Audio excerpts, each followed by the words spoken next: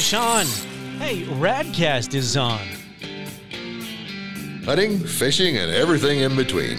This is Radcast Outdoors. From the Porter's 10Cast studio, here are David Merrill and Patrick Edwards.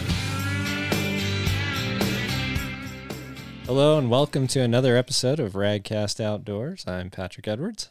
I'm David Merrill, and this week, Radcast is being brought to you by PK Lures. That's right. PK Lures is awesome. That's all I got to say. They bailed me out of a lot of situations where I wasn't catching a whole lot, and throwing that red dot glow or pink flutter fish, any of those, they work really well. We were out fishing the other day through the solid water, that icy stuff, standing on top of the frozen lake. It was a little windy, it was a little cold, but not terrible, and we caught more than our fair share of fish. It was a good time. Yeah, there was a couple of nice ones too. I mean, decent, and it was cool because the full moon was out. That was something special.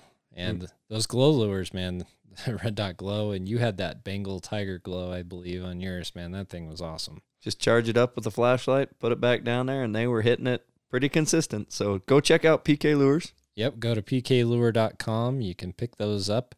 I know a few of our listeners have already done that, so thank you to you guys. And get them out there. Send us some pictures of stuff that you catch on them. They do really well. And I also want to tell you about a special deal that PK is doing for us, which is awesome. Right now, if you buy one of their spoon kits off of their website and you put in the promo code RAD at the end, you get a set of Wyoming blades. And you might be asking, what's a Wyoming blade? Well, I'm going to tell you what a Wyoming blade is. It's these little blades that you can attach to the split ring at the top of the spoon. And when you're jigging that spoon, they kind of smack against the spoon, they flash, and they will definitely help you catch more fish. They come standard on the PK Predators. So definitely check that out. Get on their website, use the promo code RAD. It'll be in the show notes, and give PK they're supporting us, so you guys need to go support them. Yep. And if you buy more than $75 worth of stuff, you get free shipping too. So that's an incentive to buy a few other things. So David, you went on a out-of-state trip, and you've been on a number of out-of-state trips this year. So why don't we talk about what it takes to go on an out-of-state hunting trip? I started a company so I could go on out-of-state trips. That was one of the big incentives, Patrick. But yes, I did get to take a few. It's a little bit harder now to schedule that time to get away when, there's consistent daily work that needs to be accomplished. But, there are some things, this recent one was Javelina down in Arizona. I've been thinking about doing that for a decade. Watched it happen a few times and just thought they were a really unique creature. We don't have them in Wyoming. I mean, you don't got them in Utah. You got to go. They're a desert creature. So describe what a javelina is, because a lot of people are probably like, what the heck is a javelina? The easiest way, they look like a furry pig, but they're really not a pig. Okay, and they have tusks or teeth kind of like a pig, but their anatomy is way different, and they're tiny. I mean, they're piglet size, right? You're not talking these things are getting 400 or 500 pounds. They're a 40-pound critter. They just are. But they've got 6-inch guard hair to keep them cool. I don't think they have a whole lot of underfur, and they don't really shed like our ungulates do to, get a summer and a winter coat. I mean, I think they're just built for the heat, period, and they struggle to stay warm in the winters is what I'm gathering, right? Their home territory doesn't come very far north into Arizona. It's down in the prickly pear cactus and the desert and the Joshua tree stuff, so... And I've seen pictures of the prickly pear. I mean, they just devour that stuff, don't they? That's one of their primary food source. I mean, so an animal that can eat cactus, Jeez. I mean, they're mad respect. And they're very territorial, very aggressive, very nearsighted. I think they hear okay, but their primary defense is smell, and they attack, right? They've got inch-long razor tusks, and if I wouldn't want to tangle with one, to be honest with you, not hand to hand. I mean, they got knives out of their face, man. Can you imagine chewing on needles from a cactus? That just the thought of that sounds awful. They eat cactus like we eat watermelon. That's crazy. They just come up and just start chewing, but I think that's where they get a big portion of their moisture is out of that cactus. Yeah, I'm sure. I mean, where else are they going to get it other than the water hole, right? Now, there was some other vegetation and forage, and they're from what I've picked up on, they're omnivorous. They're not near, people think they're carnivorous or something. No, I think they will eat protein. They've been known to chew on a dead critter here or there, but it's very opportunistic. They're mostly, as far as an omnivore, they're more on the herbivore side. They're looking for those berries and those plants and certain bushes, and definitely cactus. We saw evidence of cactus and we'll put some pictures on the show notes. It blows my mind. 2-inch long, stuff that you just get an inch away from and you're like, man, I just got 3 needles in me. They're eating that. They're putting their face on it. Yeah, I've seen these pictures. So imagine you take a cheeseburger and you take a big bite out of it and you leave that kind of semicircle mark in that burger. Mm-hmm. That's what they're doing to prickly pear. But it's crazy. There's thorns sticking everywhere. You can't not get a thorn in your mouth when you do that.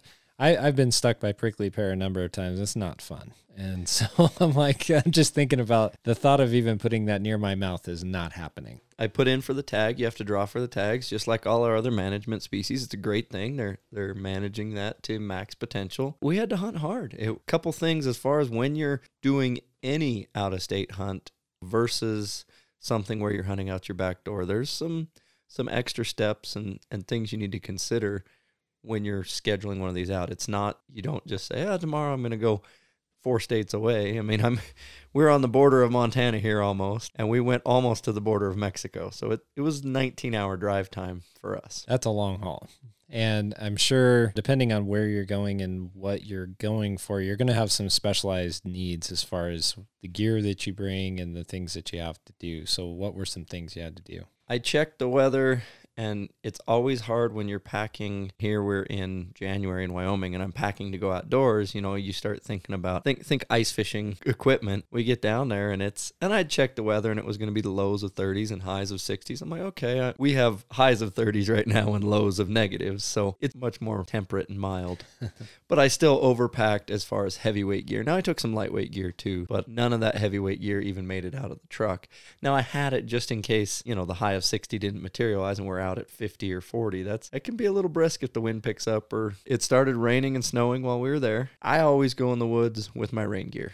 And I don't care if I'm going, in August somewhere, especially in Wyoming, we get freak snowstorms in July. So being caught up fishing, hiking, hunting without basic shelter, that goes all the way back to Buck Tilton's episode of dress like an onion, right? And layer up and be a little bit prepared. Just the Boy Scout motto of, you might be going for just an afternoon and it might supposed to be nice weather, but you never know when a freak thunderstorm shows up and it goes from 70 in Wyoming in the mountains to 40 and you're now soaking wet. Some of the things to think about, are you flying? Are you driving? And there's different, if you're flying, you obviously got to reduce your amount of kit down to what can I get on the airplane efficiently. Yeah, you can take 12 bags, but I like to have, for that sheep hunt in Alaska, I had travel bag, my big backpack, and a gun case. So I checked the big gun case, I checked the big black backpack, my big expedition, and then on the plane, I just had a little tiny suitcase. Though, that's a couple of the thoughts is, are you flying, are you driving? And then look at the weather, look at, are we going to be just sitting in a blind, or are we going to be hiking? So optics and footwear are both important. Of what am I going to take and being able to answer those questions yourself, what do I want? And I took some 18 power binoculars I just got from Maven, pretty excited about those, and put them on a tripod. And I'll tell you what, the spotting scope's only going to come out of the backpack once I find it was really, we also were doing a little bit of coos deer scouting on this Javelina hunt, just because that's the next thing I want to do on the list of, hey, what haven't I done? Where do I want to go? And coos deer sounds like a lot of fun. As far as gear and equipment of what you're taking, where you're going, you've got to go through a mental checklist and just kind of, what do I need to be prepared? And a little extra is fine.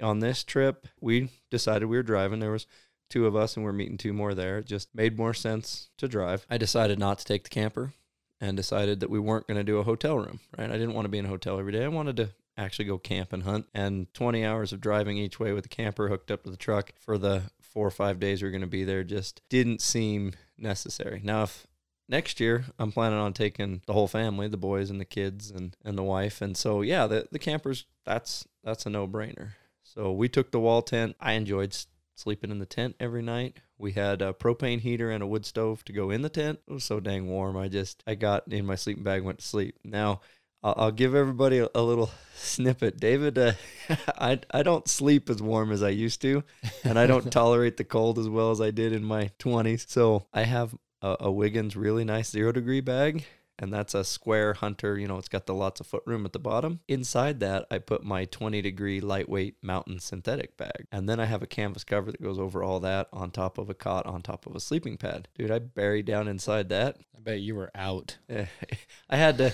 because it was only, 45 or 40. It got down to freezing 1 or 2 mornings, but still, I had to leave it unzipped. And, when it gets just a little bit colder, if the wind picks up, if you only have one medium weight 0-degree bag, you're noticing that the temperature drop. Just don't care. I'm asleep and it's warm and it's great. So definitely having adequate quality gear and making sure, an extra coat. I didn't take an extra pair of wool socks. We sat a couple mornings early glassing. I probably would have wanted to. My feet were getting a little cold, right, in my lighter weight hiking boots. So, those are just how do you boil down? Are you driving? Are you flying? Are you going in a buddy's vehicle? Are you taking yours? Are you taking trucks, trailers, ATVs, horses? You've got to decide that and quantify it.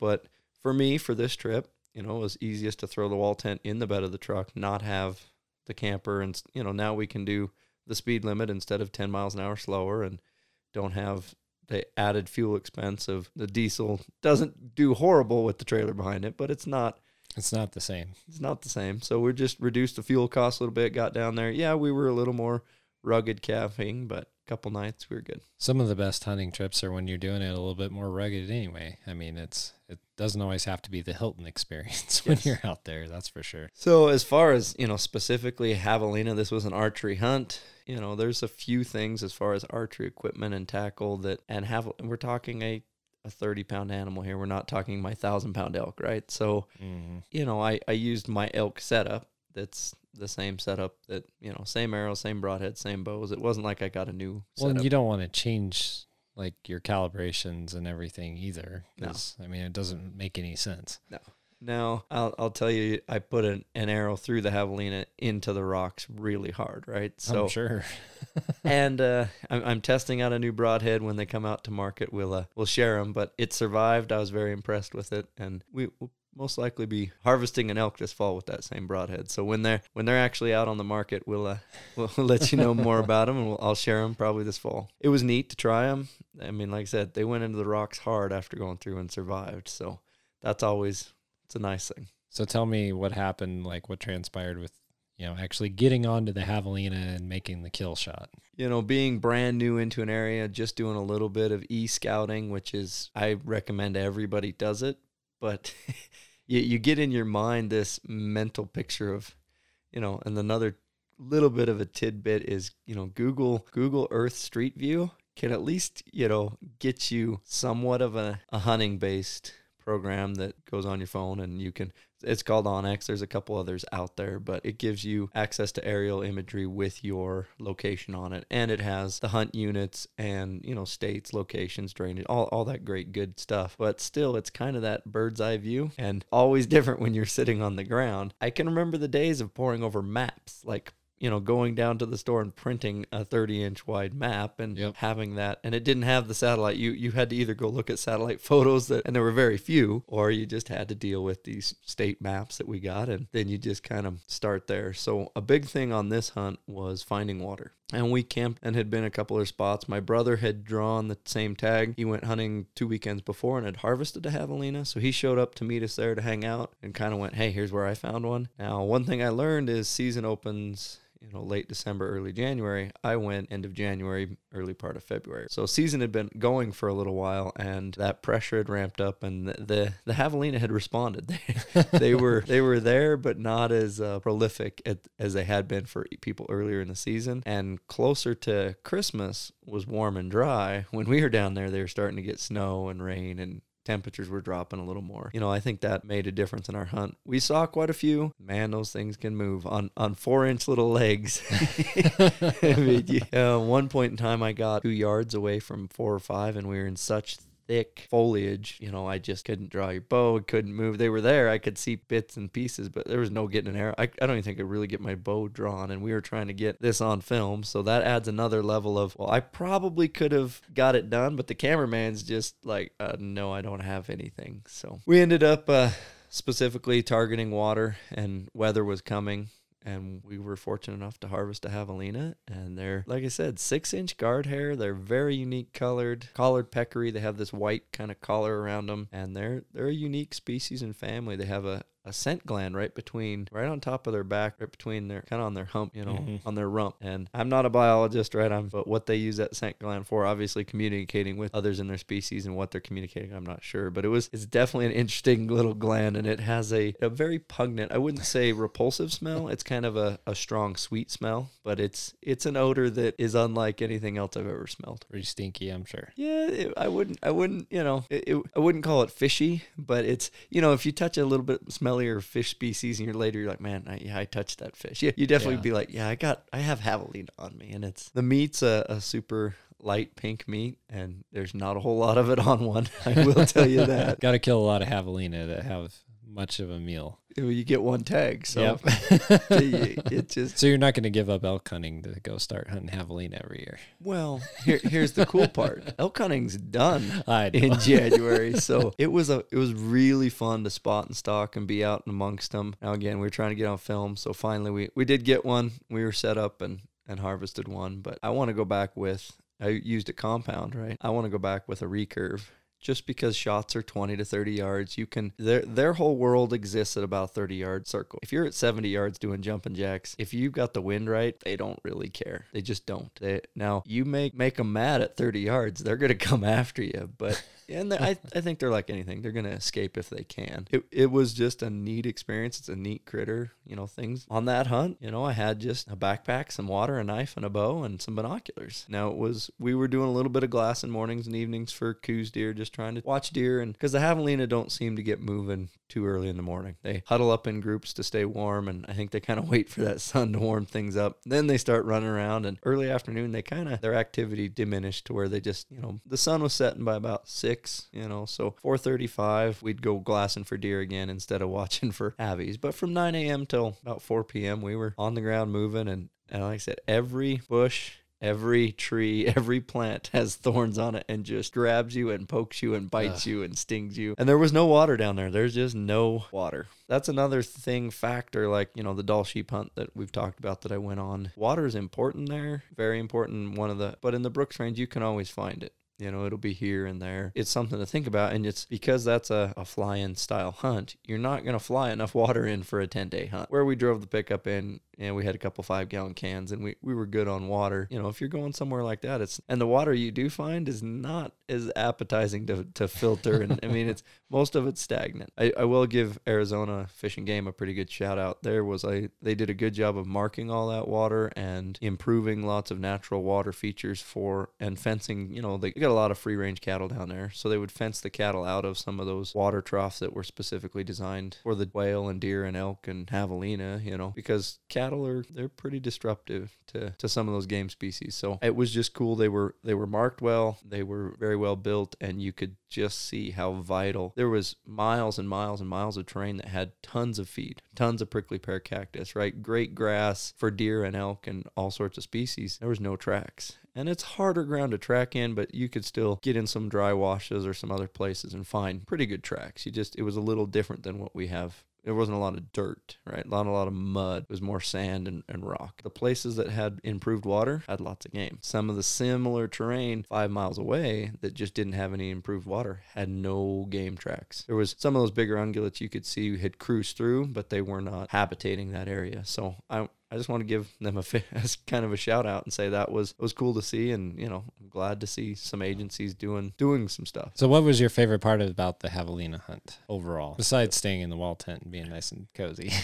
Wall tent and bacon over a campfire. I don't care where you are. Man. That's always great. Bacon. But the sunrises on the whole hunt were very memorable. Just being in a new place, new terrain, not knowing what's over the next ridge and getting to go explore. We did, like I said, we did the e-scouting, so we knew. my brother had done a little bit. He's like, these areas. And we went to a whole brand new area, and that's where we ended up harvesting one. Covered a lot of miles in the pickup. That was, and those desert roads are rough. Boy, are they. I mean, just washboarded, potholey. And then you get past the stuff that's been, graded and maintained regularly that's really washboarded because it gets a lot of traffic. Then you get into just this lava rock just sticking out of the ground everywhere. And it's, it's like driving over basketballs all day. You're not going fast and you're not getting anywhere in a hurry. Crawling along Pretty rough. So, but it was cool just to, there's a lot of this globe that I haven't seen, and Arizona was just a state I hadn't spent a whole lot of time in, and it's a very neat state. I'll be going back. So what would you tell somebody if they were going to go down to Arizona for a hunt, something that they ought to take or something they should consider besides the water thing? I think that's kind of obvious that they'll need water. But what else? That hunt in that country to me was very indicative of climb a ridge, take quality optics, a spotting scope, and like I said, I had those 18 power binos on a tripod that I could scan and pan with. 10 power binos down there in that country is just not enough when you're glassing 2,000-3,000 yards looking for critters. So optics in that country, because I could sit down and spend 3 hours glassing what would take you 3 days to hike. And you remember every bush you go by is going to be poking you. So being able to spot game prior to, sometimes you just gotta put boots on the ground and figure some stuff out. But yeah, I would say the way we found our first group of 15 javelina was we put two groups of guys up on two peaks about 1,000 yards apart and just picked the country apart for a couple hours and finally found some moving. Inevitably they were moving off a ridge to water that wasn't on a map and nobody knew somebody knows is there, but it wasn't on the maps. It wasn't improved, but there was a bathtub size quote unquote dry creek that had some water in it, and they were deer tracks. There was quail, there was havies. So seeing a coos deer that was phenomenally big, I'm excited about that. I'm going back next year, and we'll see about the Havie. If I draw another tag, it was an awesome critter. It was an awesome experience. I'd recommend, if you haven't even researched or ever seen one, go just look at the pictures of these critters there. So there'll be one in my office now. He's going to be a life-size mounted little javelina, open mouth, and these tusks that'll just tear you open. So it was really cool. I'd recommend everybody go do it. It was not easy. I've seen some videos of guys get in a group of 30 or 40 of these things, right? And they're just kind of just keep dogging them with the wind in your favor, and you're going to get in them. But we had I think because of the pressure, we had trouble finding them, and when we did, they were moving. They weren't just taking a nap. Well, that's awesome. Well, hopefully you'll be doing another cool trip here soon, and we can talk about it on the podcast and kind of go through it. But it sounds like a lot of fun. It was good to have my dad and brother there. Like I said, we filmed it all, so I don't know when. I don't even know if the film's going to be worth anything, but we did it. It was a fun trip. I'm excited for what the next one is, and you know what? There's more coming. So, well, again, everybody, thanks for listening to this episode of Radcast Outdoors. Definitely go check us out on the socials. Go to our website, radcastoutdoors.com. We're always trying to put together something new for you, so keep your eyes open. We'll have some recipes and some other cool stuff coming out. So definitely go out there and do that, and get yourself a Radcast Outdoors hat, like David likes to talk about. And we got some other things that may be coming up soon too for you to get. So definitely go check that out, and we will be back here before too long. That promo code on PK Lures was rad, so you can get you some Wyoming spoons. Don't forget about PK. We're really excited to have them on board, and that I was fishing with that glow dot lure, and it seemed to be working great. It works. So yeah, go out there, go to pklure.com. You can pick yourself up some spoons, get that spoon kit, and get some Wyoming blades for free.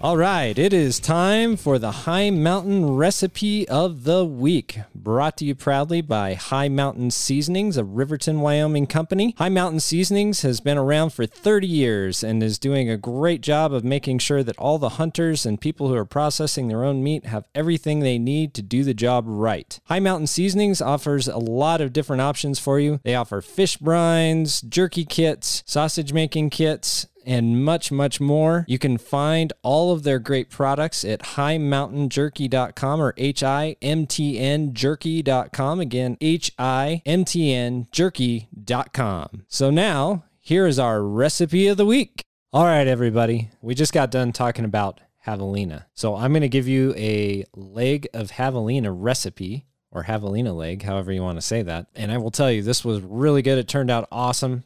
So here's what you're going to need. You're going to need a leg of a javelina. So you might have to go to Arizona and actually do that trip in order to get what you need for this. You'll need a 1/4 cup of red wine, 1.5 cups of water, half of a white or yellow onion. You'll need your High Mountain Hickory burger seasoning, and you'll need a slow cooker. So all I did, this is really, really simple, is I got my little crock pot out, took the leg, got it seasoned up. I put the liquid ingredients in the bottom. I put a little rack for the leg of javelina to sit on, laid it in there, covered it with the lid, and I cooked it slow for 10 hours. And when I came back to it, it was falling off the bone and absolutely delicious. Again, that's the High Mountain Hickory burger seasoning that I used on there. I love hickory. It's one of my favorite seasonings out there. I'm sure you could do this recipe in a smoker or a number of different ways. One other thing, if you can't go after a javelina, and that's just not in the cards for you, take front shoulder of an antelope or a front shoulder of a whitetail or mule deer, something like that, and you can do the exact same thing. Definitely go out there, try this recipe. This will, of course, be on our website. You can go to radcastoutdoors.com to get that full recipe and try it out yourself. Check us out again at radcastoutdoors.com. Make sure to go over to High Mountain and get the seasonings that you need for your next recipe,